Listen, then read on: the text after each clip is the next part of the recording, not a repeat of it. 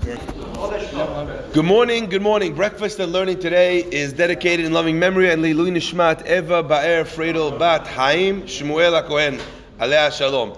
On her first yahrzeit, sponsored by her daughter Michelle Mandelman, Ruach HaNaytinichenna Began Eden. The cold brew today is dedicated in loving memory and Leilui Nishmat Moshe Ben Vida Alea Shalom, sponsored by Ralph D. Betesh. Hazaku Baruch. The pasuk says, "Vaye'etar Yitzchak lamonai," and Yitzchak prayed to God. Yitzchak prayed to God lenochach ishto, opposite his wife. Vaye'etar, vaye'ater lo amonai, and God answered him. Now I want to read you the words of Rashi that Rashi says on these interesting words in the Chumash, and then we'll take it apart a little bit together. The pasuk, the Rashi comments on the words "Vaye'ater Yitzchak lamonai." What does it mean that Yitzchak prayed to God and God answered him? Harbe hirba v'hiftzir. He prayed many times. V'hiftzir means he was persistent in his prayers. Vaye'ater lo, and Hashem answered him. Nitratzeh v'hitpayes v'nitpatelo. Nitratzeh means that He wanted to hear what Yitzchak was praying about. Hitpayes means that God was appeased. And finally, nitpata means God was almost wooed. He was, pitui means, we have that word, ones umefateh, we have it later on, where someone, in a scenario, barmenan, of someone who rapes or seduces a woman.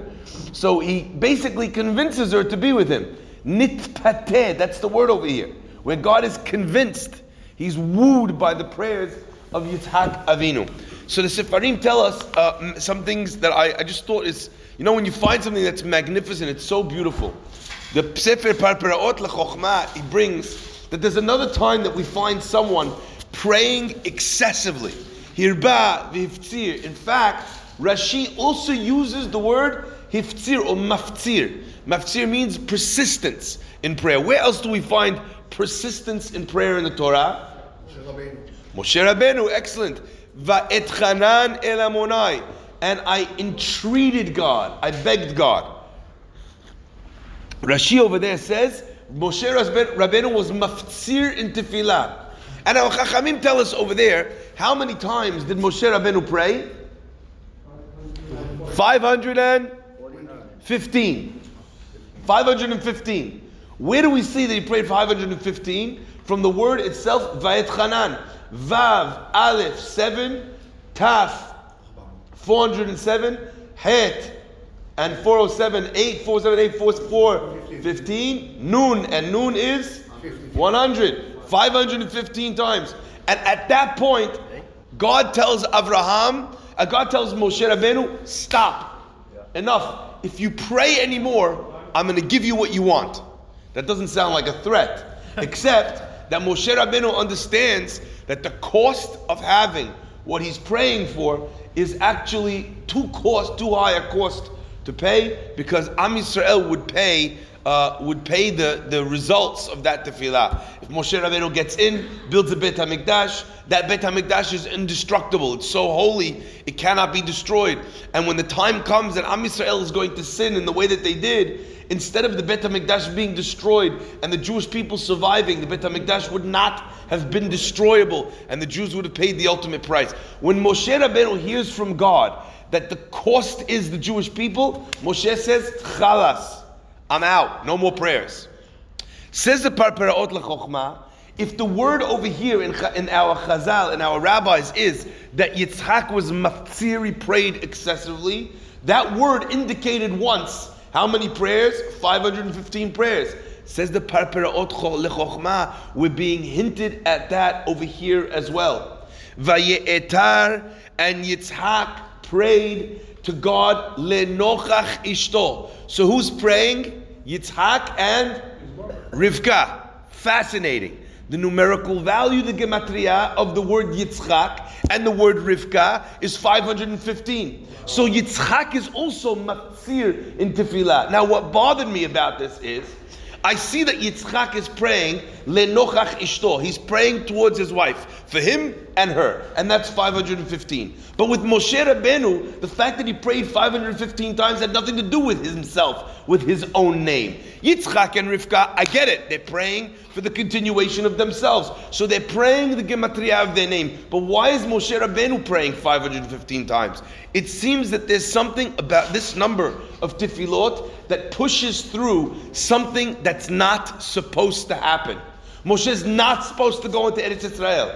When a person prays that many prayers, they tick over that number. That's when the prayers are answered. Now, to me, that says something very interesting.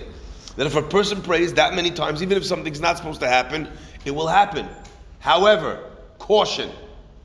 Why does God need to be pushed, cajoled, seduced into answering the prayers of Yitzhak Avinu? Especially because he already promised Abraham that through Yitzchak he was going to have many children. So anyway God wants to answer, and anyway God has to answer this prayer. Why? What's the problem here?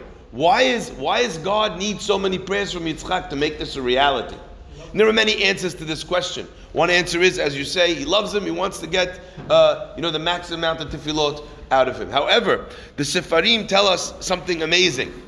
Avraham Avinu, we know, was supposed to live until 180. He does not live until 180. He dies at 175. Why? In order, as the pasuk says, that he should pass away, b'seva tova, die with a good feeling in his heart, and seeing his children, seeing his grandchildren following in his ways. Esav turns into this murderous, rapist, gazlan. He does 5 great sins. On which day? On the day that Avraham passes away. Abraham's death, therefore, is governed by the time that Esav becomes a man and turns off the path. 5 years of Avraham Avinu in this world, therefore, had to be shortened because Esav was born 5 years too early. HaKadosh Baruch Hu wants to give the Yitzchak what he wants, but the price of bringing those children into this world 5 years early is that Avraham, therefore, needs to exit stage left 5 years early. That's a big battle. And Yitzchak, maybe unbeknownst to Yitzchak, he's praying up against, just like Moshe Rabbeinu, against something that's not supposed to happen yet. But there's enough tefillah, and there's enough pressure, and there's enough passion in the tefillah that ultimately God answers the prayers. Now, to me, this is something which I think is a very interesting idea. Because we think that, you know what, I could pray for something, and God's not going to give it to me because it's not right for me. That's only partially true. A person can reach a level where they're praying hard enough, long enough, that God will answer their prayers even if that's not the best thing for them. Fascinating. Had Moshe prayed once more, what would have happened? He would have let him in. Would that have been right? No, it would have been wrong. Now, to me, that sounds crazy, but I'm praying to God. How could God give me something that's not? And I need you to hear this with the intention that it's given over. That sounds like a strange thing because I'm praying to Hashem. I'm asking Hashem a beracha. How could He give me something that's not a beracha? Stop thinking about prayer in a non-realistic term. If I'm pushing and pushing and pushing at a door, eventually the door breaks. If I'm punching and punching and punching somebody in the face, eventually that person falls to the ground, even if after it turns out that person was not someone I wanted to punch in the face. My favorite example for this is a man who goes downstairs in the middle of the night in his house. There's someone running around the house in the middle of the night. He jumps on the guy, beats him up into a pulp, and then turns on the light. And who is it? His father. Why did he beat up why is his father doing in his house in the middle of the night? Hazit, the guy with the bloody face, he's holding a gift wrap package that he was trying to sneak into the house to surprise his son for his birthday. The son gets up, he feels terrible. I'm so sorry, Dad. I didn't realize it was you. The fact that you didn't know and you didn't realize, like, is his face now not beaten up? Like, does the blood go back in his nose? No, there's a reality to what you've done. If tefillah is a real thing, the same way it can do things which are positive, it can do things which are negative. We could pray that someone else should be hurt. And that's not a good thing, but ultimately, at the end of the day, sometimes that the tefillah can be for something which has a negative impact, because the tefillah is real. Rabotai, I want to share with you, unbelievable. The Rav Yosef Chaim Sonnenfeld pointed out something magnificent. How many years is Abraham, we said, supposed to live? 180. How many years does he live actually in the end? 175. He says, look at the words in the pasuk, Vaye'ater lo Amonai. And God himself, God answered the prayers of Yitzhak. The numerical value is exactly 748, which is the gematria of the words Chamesh Shanim, 5 years. On that gematria, Rav Aaron Kotler said, it was said b'nivu'ah. Rabotai, I want to share with you though, what this kind of prayer looks like, and how a prayer like this actually gets answers and gets results. Rashi asks on the words, Vayater lo, how come God answers him? Why doesn't God answer her? Rashi answers that God answers him first. Why? Eno dome tfilatan shel sadik, the prayers of a Sadiq, who is the son of a Sadiq, to the prayers of a Sadiq, who is the son of a Rasha. This always bothered me. What are you talking about? We say in Avot, Pirkei Avot, Lefum Tzara Agra. According to the effort, such is the reward. Who has to work harder? A Sadiq ben Sadiq or a Sadiq ben Rasha? Sadiq ben Rasha. So why are you answering the prayers of a Sadiq ben Sadiq first? So one answer is the Zchuyot Shel Abba. Good, but whatever Zchuyot you have more because of your father, I have more because it was harder for me to do. So this is not an easy question. And there's many different ways to turn it and angle it. And I just want to point out one thing. This is not about who has more merits. Because there's two parts to the way tefillah works. And I see a true student of Rav Nachman over there is shaking his head because he already knows this better than all of us put together. There's two parts to how a prayer works. One part is God checks your bank account. How many merits do you have? And on that level, no question, Sadiq ben Rasha maybe is even winning in the Zechuyot department because of how hard it was. Rabotai. But then there's another element. There's another element. What's the other element? Let me share something with you. Hagar is wandering in the desert. And who visits Hagar in the desert, says the Pasuk? The angel of God. Hagar starts engaging in conversation with the angel of God. There's another place in the Torah where someone meets an angel for the first time. His name is Manoach. Manoach is out in the field. He's the father of Shimshon. And what happens? He sees the angel and he thinks he's going to die. Says the Mefarshim, why does he think he's going to die? The answer is because he's never seen an angel before. All of a sudden he sees the angel. He thinks the angel's coming. Hadas the malach hamavet. You know, I don't know. I've never seen an angel before. If I randomly saw an angel, like, you know, there's no name tag, you know, smiley face, malach hamavet. I don't know which angel is which. I'm like, are you the Michael one? Gabriel? I'm not sure. I don't know how I would know the difference, okay? So he thinks he's going to die. Hagar is not worried at all. She just engages him in conversation. Why? Because it says she was milumad. She'd learned. She knows what an angel looks like. She grew up in the house of Avraham Avinu. In Avraham Avinu, they saw angels. Now, one time they were angels disguised themselves, but that wasn't a big deal for someone that grew up there. I want to take that idea and apply it here as well. You know why a Sadiq ben Sadiq's tefillah is answered? Because he grew up in the house of a Sadiq. That word, milumad, the person has seen this. Go to Morocco, you see all the graves of the great Sadiqim over there. It says, milumad bin nisim.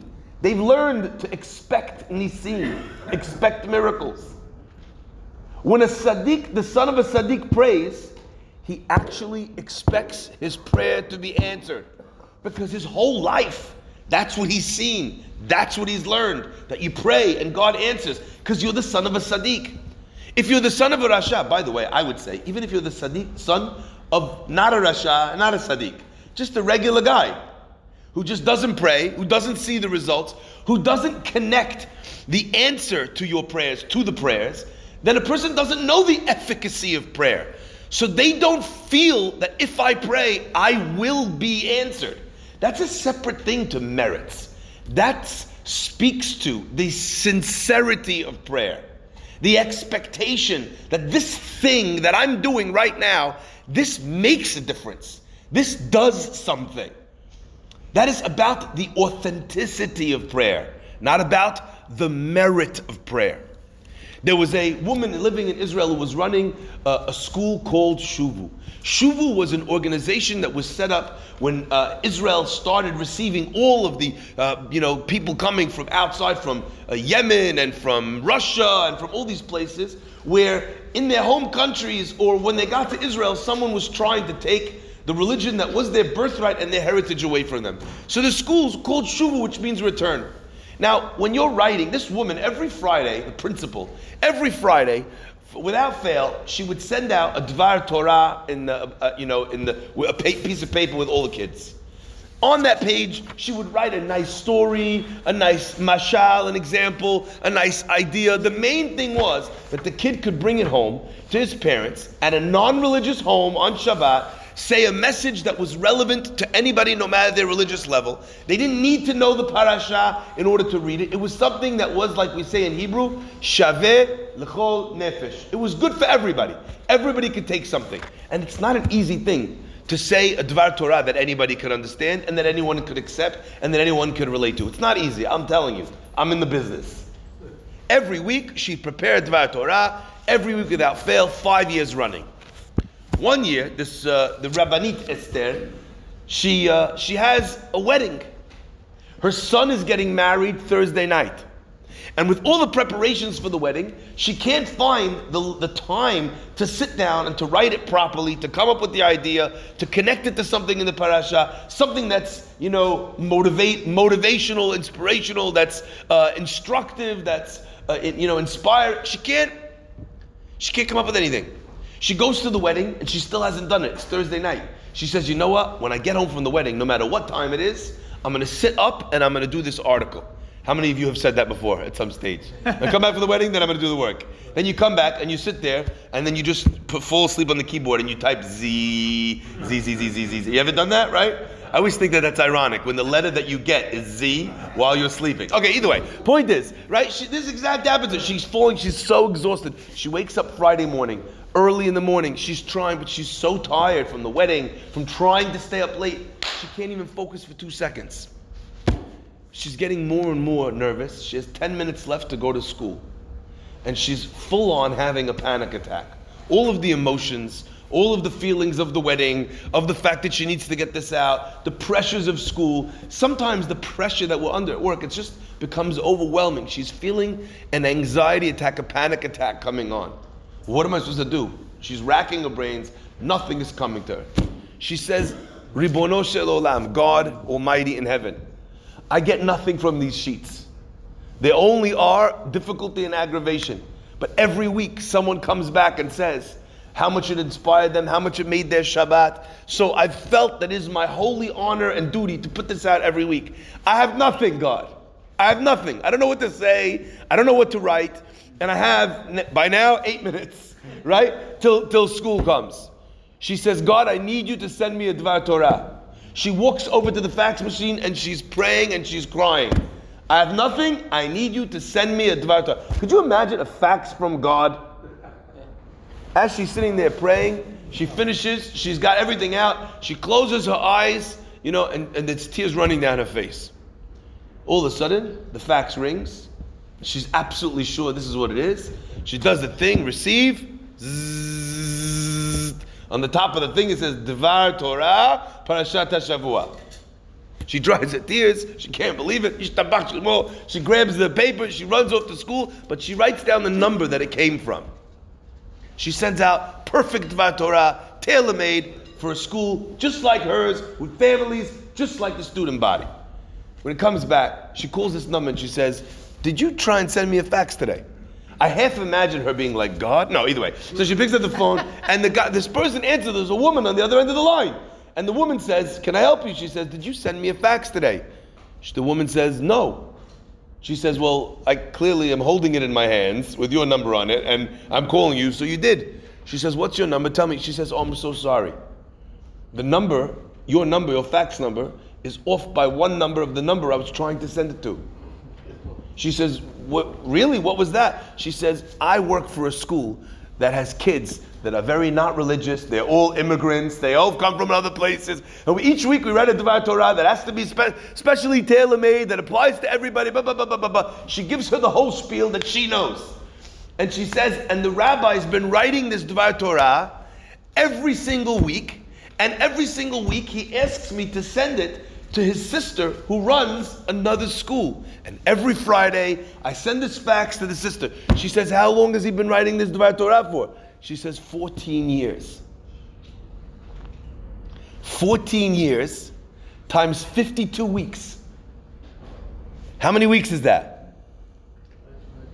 Come on. 28. Huh? 728. Yeah, we all good? 700 plus? 700 plus weeks. She's never dialed it wrong. In exactly the moment that she's standing by the fax machine with her eyes closed and she needs a Dvar Torah, there's a wrong number that sends her exactly what she wants. A lot of times this happens, that there's a wrong number that becomes exactly what you want. You're praying for something, you want a date, you want to go out and you can't find the right person. And then someone sets you up and it's so annoying because you don't want to go out and they're pressuring you to do this. And and finally you're like, okay, fine, I'll go for coffee one time if you stop harassing me. And then you go out and you know what? You're absolutely right. This girl, she has nothing in common with you. You're on different religious levels. And you go home and you feel vindicated. But you also feel quite a bit angry because you were praying and then God sent you this. Like if you were in a restaurant, you would return it and ask for your money back. And then you get a phone call that night. And this has happened to one of my closest friends. A phone call that night from the person who set you up and said, I had a really interesting phone call. The girl said she had a terrible time. She said it was miserable. You guys were not connecting at all. She can't believe it. The only reason why she agreed to go out with you was so that they would stop harassing her. The guy says to himself, Shema Israel. Maybe I have more in common with this girl than I thought. She says, but she said if it's not too weird, she would love to set you up with her much more religious, much more intellectual sister, because she thinks the two of you would get on like a house on fire. The two of them are married today with 4 kids from the horrible coffee date. Okay? That shouldn't have gone anywhere. From the bit that the guy was so angry about having, after the result of his prayers being like this. A lot of times there's a wrong number that isn't quite the wrong number that we think it is. What do we need from our tefillah? We need 2 things. Number 1, we need to not give up and pray and pray and pray. And number 2, we actually need to pray the prayer of a Sadiq ben Sadiq. The prayer of someone that feels and knows that what they're doing is actually making a difference. Because without that feeling, the tefillah is just not authentic. Baruch Adonai Le'olam. Amen. Amen.